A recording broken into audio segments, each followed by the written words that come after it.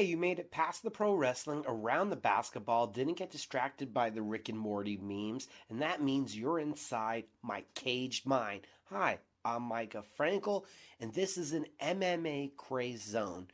Sorry I missed last week, unfortunately, due to some severe back pain.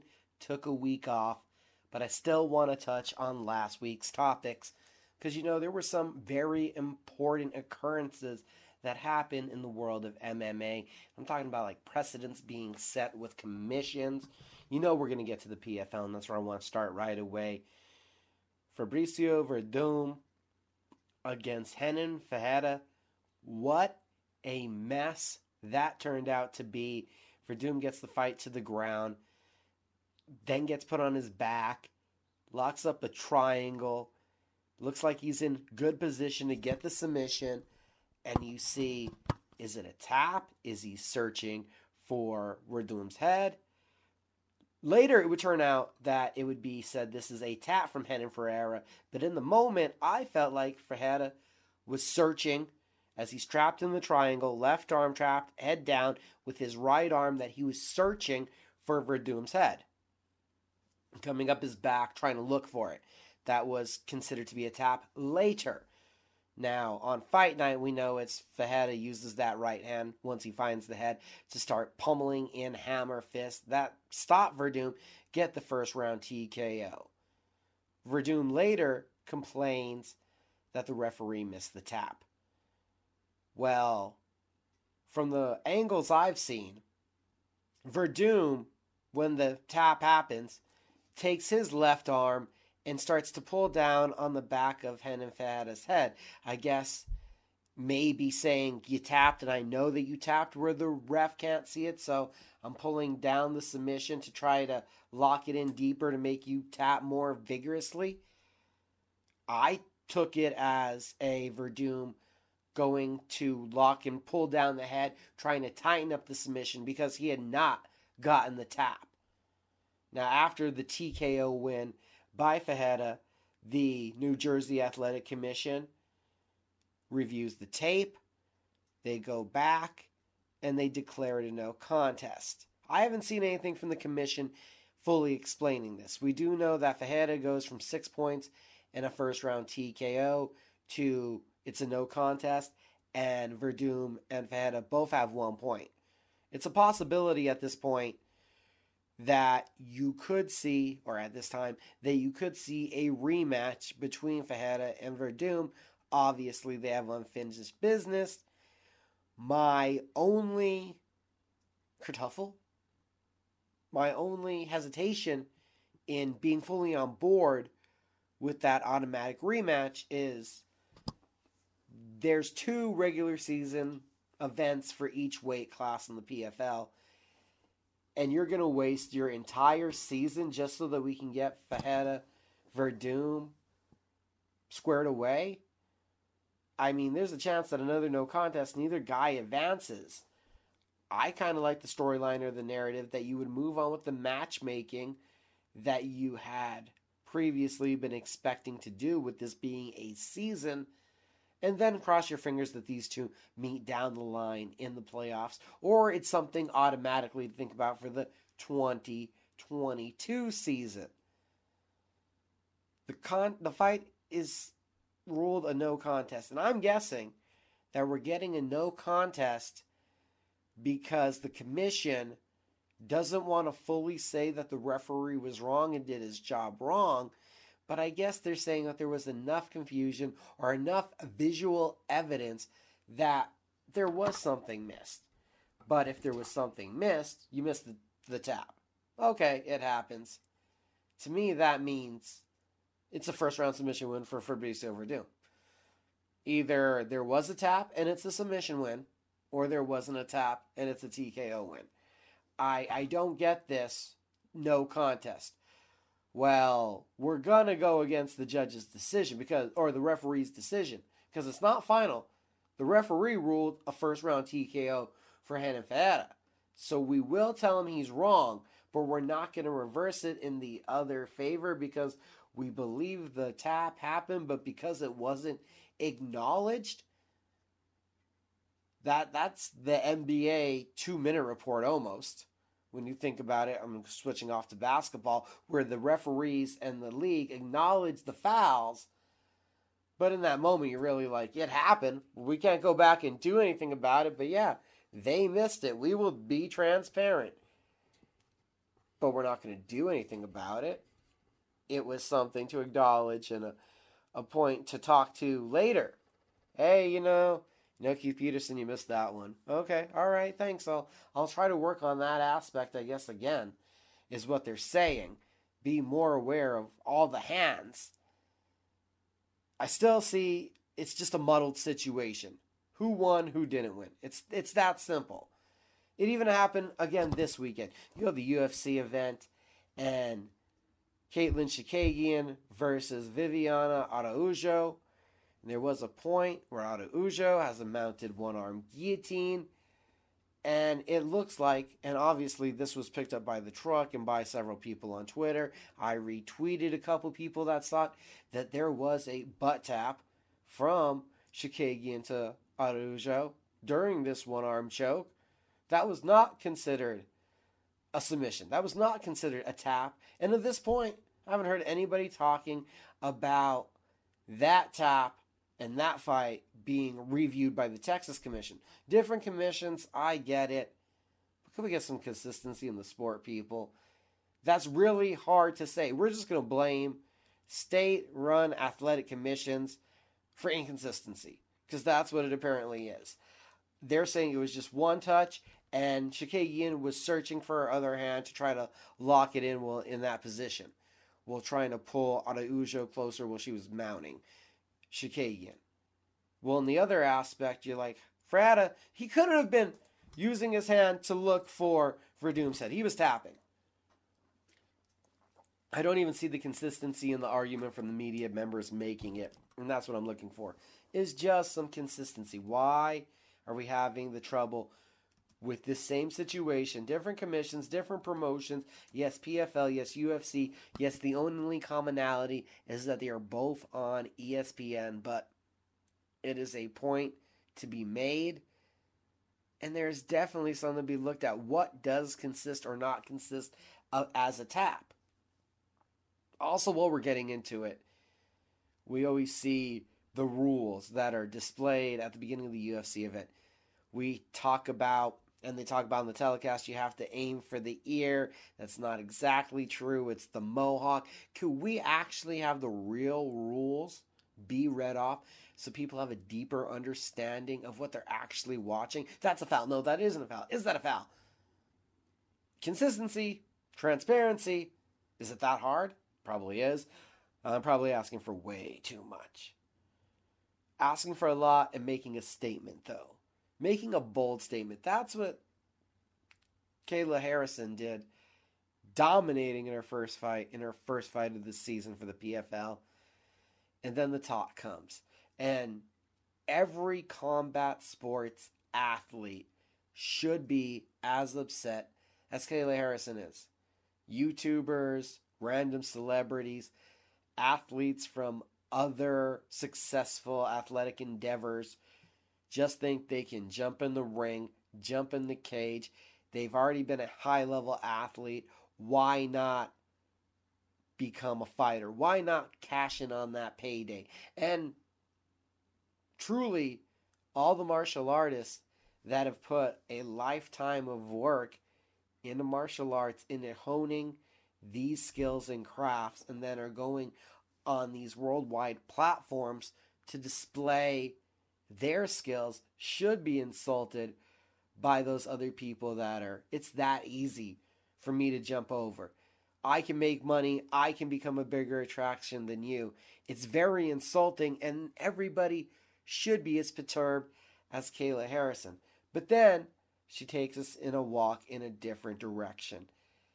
I don't believe that there's anyone on the PFL roster in that women's lightweight division that is on the same level as Kayla Harrison. Hey, and there is nothing wrong with, why not stay with the PFL forever? As long as they are offering $1 million per championship, who cares about the level of competition?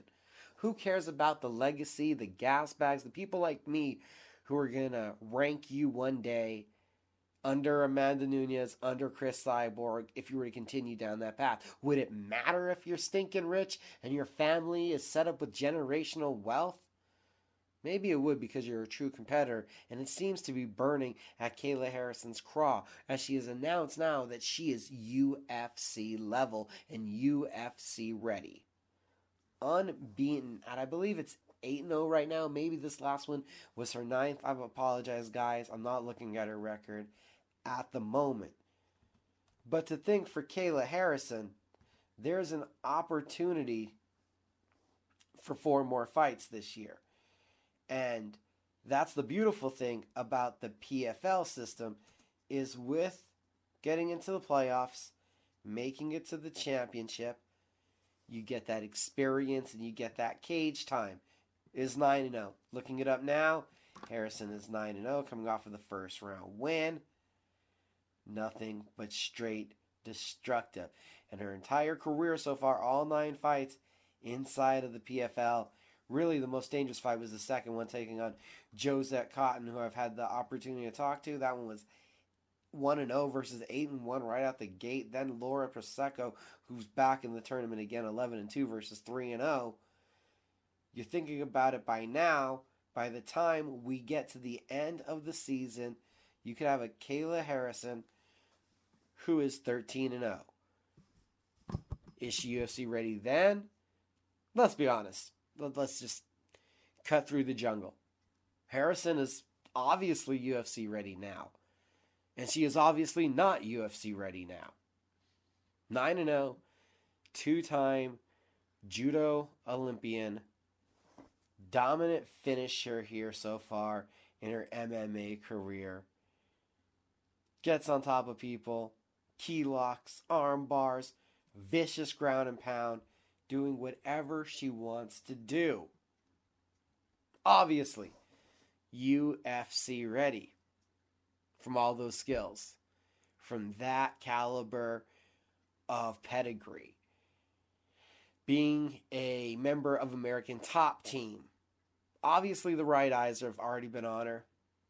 And Kayla Harrison, though, set herself apart from every woman in MMA when she immediately signed with the World Series of Fighting, was working as a sideline reporter and analyst before transitioning into being a competitor, getting her career fully going once she had her training to the point where she was comfortable fighting. And having been with the PFL now, you're obviously not ready. You're somebody else's fighter.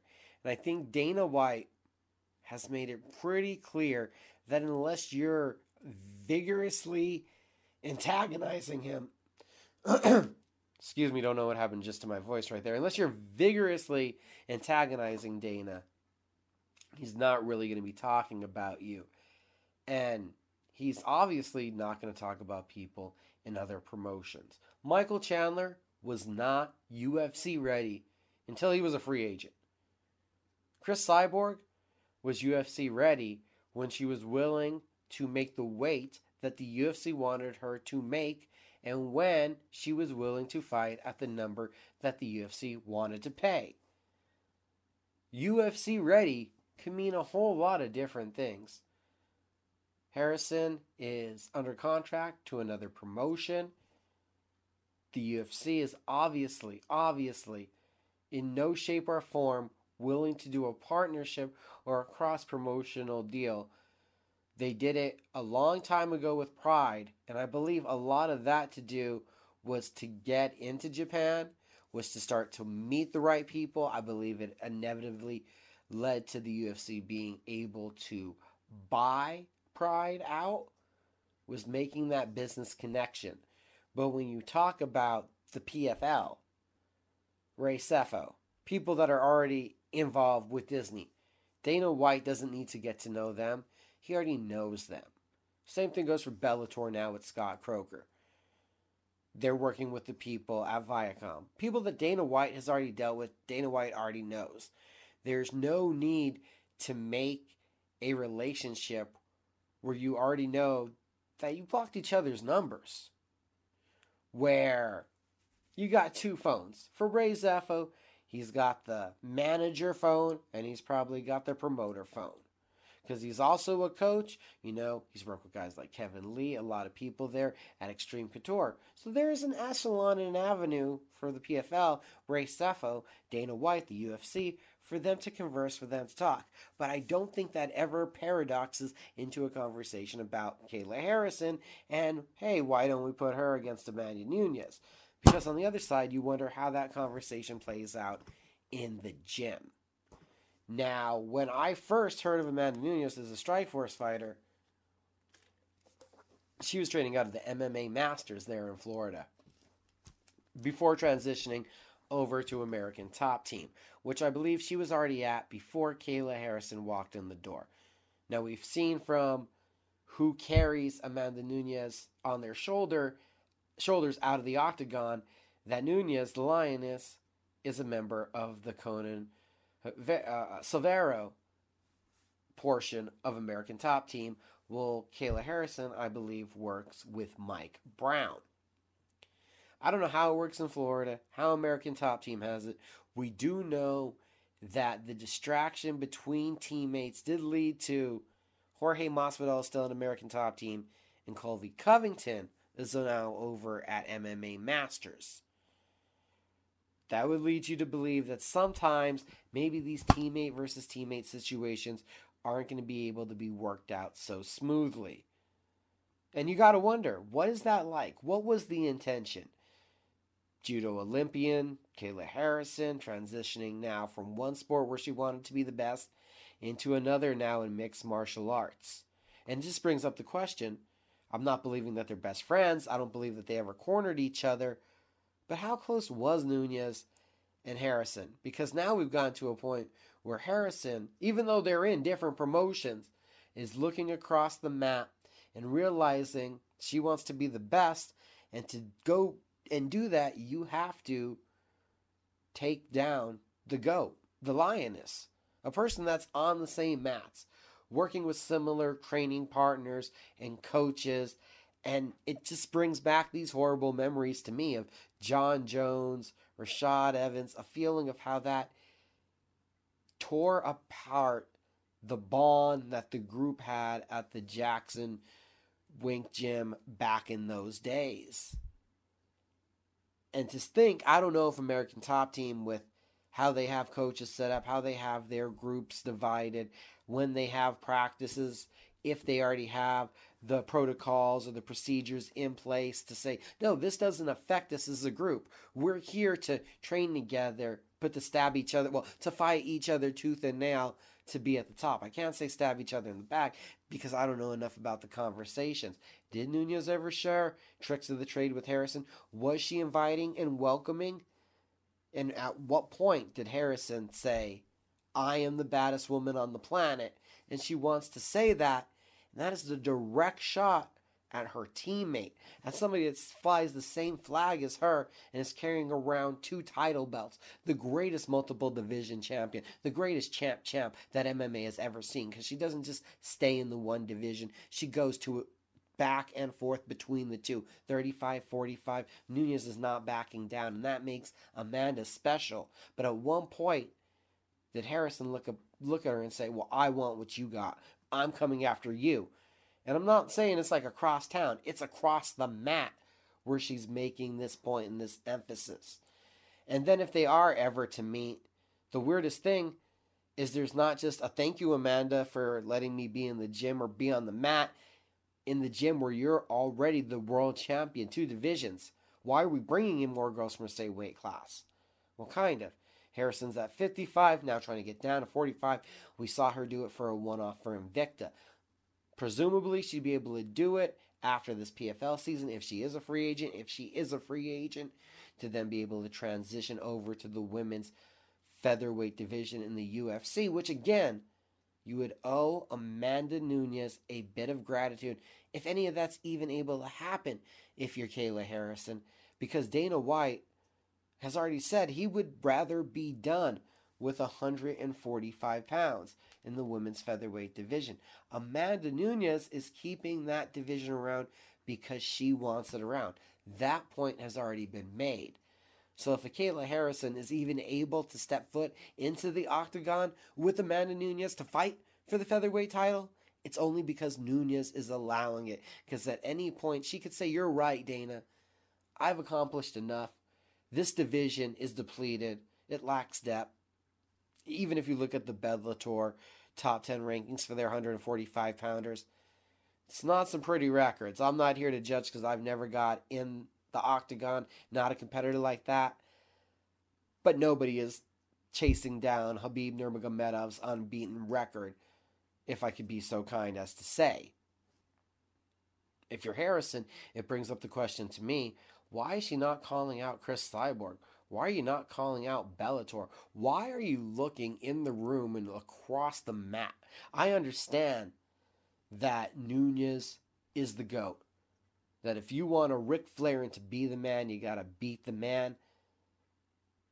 But there's already somebody who's conquered Strikeforce, the UFC, Invicta, now picking up that Bellator title, dripped in gold, 4 different championships. If you're Kayla Harrison, you're already training at American Top Team with Amanda Nunes or alongside her in the same building, around the same people. Why would you not focus on the other champion? Chris Cyborg is there. Chris Cyborg is the other person. The other person right now. You're talking about the best featherweights of all time? It's a pretty small list in the women's division. Talk about women's best featherweights ever. It's Amanda Nunes. It's Amanda Nunes, Chris Cyborg, Jermaine Durandame, Kayla Harrison. There's only 4 so far. You want to throw Holly Holm in there, but she fought basically at bantamweight. This division has not been that deep. So to go right from clearing out everything you got to do in the PFL, why are you even looking in-house, which is bothering me, when you could look over to California, you could look to Bellator, having their events up in Connecticut, and you could call out a bona fide superstar, Chris Cyborg. That would be the hurdle to cross. That would be the wall to break through. That would be the last peg in the board before getting to Nunes. The last villain before the final boss would be taking out Chris Cyborg. And I just find it curious the way Kayla Harrison is attacking her to-do list in MMA. I again would go Cyborg and then go Nunes. Is a cut a finish or not? I think it is. I think it is, but it's interesting to hear the debate and to hear the spin. Bellator, their lightweight division, we've seen that be stagnant without Patricio Pitbull Freire defending the title. Much more concerned with the featherweight Grand Prix. His brother came up with the great idea for why do we not have an interim lightweight title if my brother's not going to be defending. Now, I don't know if Patricio ever has intentions to go back up to 155, but Patrique wanted that interim title fight. Well, first he was going to square up business with Peter Quilley and handle their personal grudge. A fight that ends in such, I guess, eyebrow-raising circumstances. It's Pitbull Freire to end the first and second round, getting takedowns, being on top, hacking elbows from Quilley. Cuts open Pitbull, and the doctor stops the fight. And that's when you have controversy, because Pitbull would like to have a rematch where Quilley feels like this one is done and in the books. It's in the record books. It's in the past. We've taken care of business. I can understand both arguments. Pitbull stands there and says, it was a cut. I would have kept fighting. You did not stop me. There was still a lot of fight left in me, and that doctor doesn't know what he's talking about. That was a bad stoppage. On the other side, when you hear Quilley, that a medical professional deemed it unsafe for Pitbull to continue after the beating and damage that incurred from what I did to him, you like the spin on words. You could say both things. The fight was stopped just because it was a cut. Just because there was some blood near my eye, that doctor was playing it way too safe. I cut you open and caused enough damage that a medical professional deemed it unsafe for this bout to continue. I won the fight. Pitbull, you did not win the fight. And Bellator agrees with Pitbull. When you look at the new top 10 rankings in 155 pounds for Bellator, Quilly, who was not in the rankings, jumps in at number 6, where Pitbull falls to 2. It's still great that in a loss in the Bellator rankings, the loser can still be ranked ahead of the winner. But I got to be honest with you. If the doctor deems it unsafe to continue, that's a pretty solid TKO in my book, and I am in a firm belief that there should be more doctor stoppage TKOs, a lot more testing, a lot more numbers tests for can you really see through that bow tie, and some kind of check by the doctor between rounds for fighters that have been knocked down multiple times in a round. I fail to believe that after 3 knockdowns or something that a fighter is not medically concussed, and I'm just thinking in the echelon of safety, live to fight another day. It is a tragedy that there's so much financial implications. The doctor doesn't want to stop the fight. The ref doesn't want to stop the fight. Why? Because the promoter has made it that the loser makes less money than the winner. So everyone attached is financially responsible for causing that fighter to A, make less money, and B, possibly have a faster, larger medical bill. That's why you have to solidly negotiate and again argue about a flat pay rate. So there's a lot that I wanted to touch on from last weekend, a lot of craziness that went on. Michael Venom Page last weekend smashed Derek Anderson's nose, basically flat across his skull. Nothing against MVP, an incredible striker. Nothing against you. Obviously know something bad's coming from this one. But I do not see a title shot automatically in his future. That was a win over a lower ranked fighter. So if it's just me, I'm making Venom Page go through Neiman Gracie. I'm making him go through Logan Storley. I'm making him go through somebody else in the top 5 before the title fight against the winner of Yaroslav Almaslov and Douglas Lima. I do believe that's going to be Douglas Lima. I do believe that you need a better quality opponent from Michael Venom Page. He's had such a great run, a memorable run, a spectacular highlight reel run in Bellator. But you've never really felt that he's fought the best in Bellator. I mean, can somebody find me Andrei Korshakov and have him take on Michael Venom Page? I think that's the fight I'm looking for, is Andrei Korshakov, a 2-time former champion of the welterweight division there in Bellator in his own rank. We're looking for a quality win from Michael Venom Page. Sorry to rain on the parade, even though he's must-see TV every time he's there in the Bellator cage. Also, as I skipped a weekend, Marina Rodriguez on short notice won a grueling decision against Michelle Waterson. That 5-round fight where the strawweights jumped up to flyweight to give us a UFC main event. And with the incredible Muay Thai striking that Rodriguez displays, selfishly, I just want to see her fight Yana Jędrzejczyk next. So if we can all band together on the internet to let the UFC know that's what we want to see at 115, I think it'd be a great idea. I know that Yana Champion, well, she's doing a lot of media, a lot of celebrity stuff, a lot of stuff to build her credibility as a celebrity and post-fighting career in Poland. She was hoping for a title fight. I don't see that in the crystal ball. Magic 8 Ball says, no, you've already lost to Thug Rose 2 times. So that would mean you got to get back to that drawing board.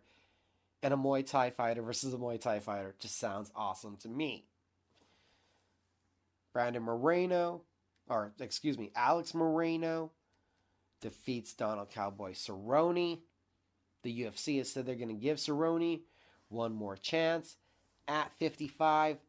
Cerrone said he had wanted to be back down at 55 and was just taking a fight at 70 because it was going to be a grudge match with Diego Sanchez and didn't want to lose out on all the gains from a camp, didn't want to make all the suffering worthless, wanted to make it worthwhile, the camp that he had went through, and unfortunately another setback. So where does that leave Donald Cerrone? To me, it puts him in an interesting spot, and if it's going to be his last time that we see him in the UFC, I got some kooky ideas.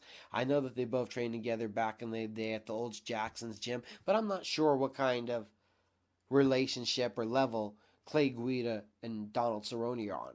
That's one idea. I know that Cerrone's fought Jim Miller before, but they're both veterans. We would love to see it again. Heck, I could even throw out Bobby Green, a guy that said he's never got the big opportunity. He's a longtime veteran of the sport. It's a veteran name, even though there's some young guys. A lot of young guys out there would like this opportunity. Build their name, get that clout, and be able to do it off of the Cerrone name. I'd much rather see a veteran versus veteran, two old gunslingers, if it's going to be a last hurrah for the Cowboy. This past weekend, that was 2 weekends ago. This past weekend was the UFC 262. And my gosh, has it been a quick fall for Tony Ferguson.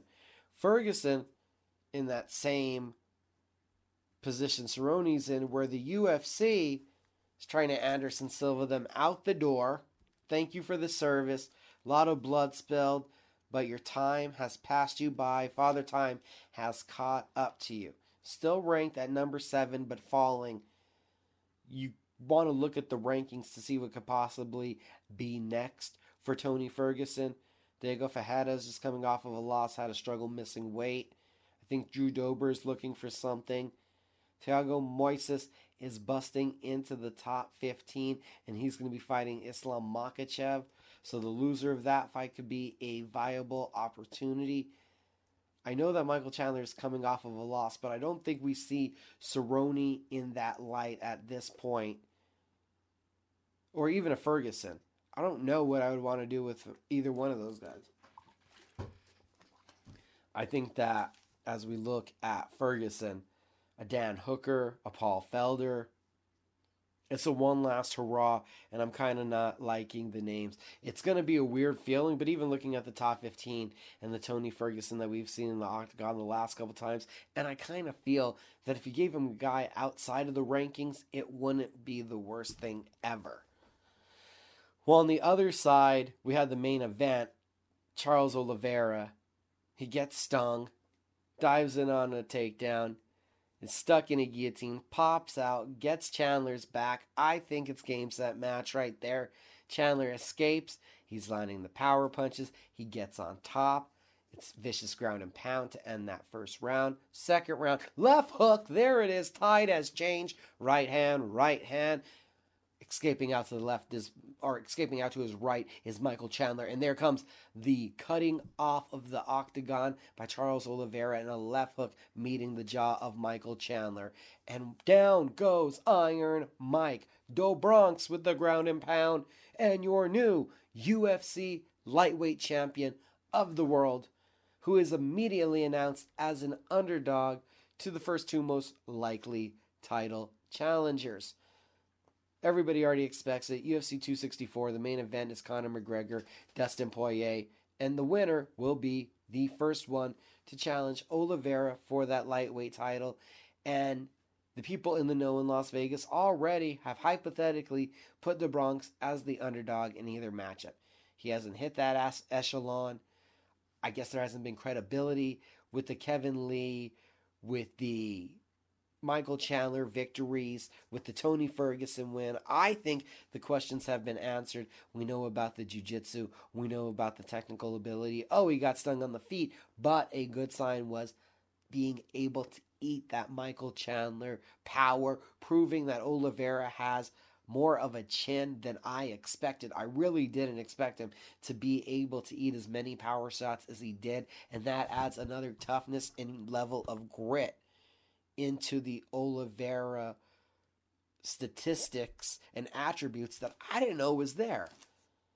Do I predict a long, dominant championship reign? I don't know, because this division is full of monsters. But it's going to be fun, and it's already been fun to see that childlike joy.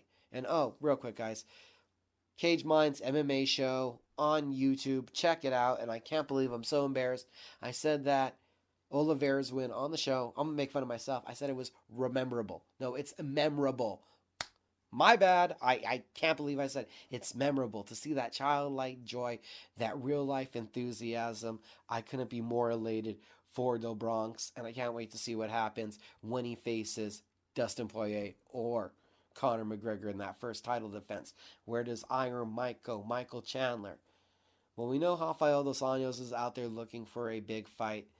I would personally love to see Gaethje versus Chandler, and the winner is put right back into title contention. And there's an outside chance with that victory over Tony Ferguson. Where does Beneil Daruish go? Does he take on Chandler? Does he take on Gaethje? Is he hanging out hoping that he can possibly get the loser of Poirier versus McGregor? I think there's a lot of questions to be answered in that mix, and the one that doesn't make sense for Daruish, but is the odd man hanging out, is Rafael dos Anjos. But RDA and Beneil, very close. We're training partners, even though they're not together at King's MMA anymore. I don't think that's really a viable fight to make, and it'd just be from the UFC point of view, needing to kind of convince these guys. You wouldn't need to really want to go down that path. It's not financially worth it. They're not big enough names to draw you in. And also, we got to touch on it. Edson Barbosa Jr. with the most scary knockout we've ever seen. The right hook, that's the delayed reaction that Shane Burgos looks to be fine. Then the floor starts turning into lava, moving on him. He can't find the ground, falls to the ground, then turns over flat out cold. MMA is a dangerous sport. Some of these effects will be long term.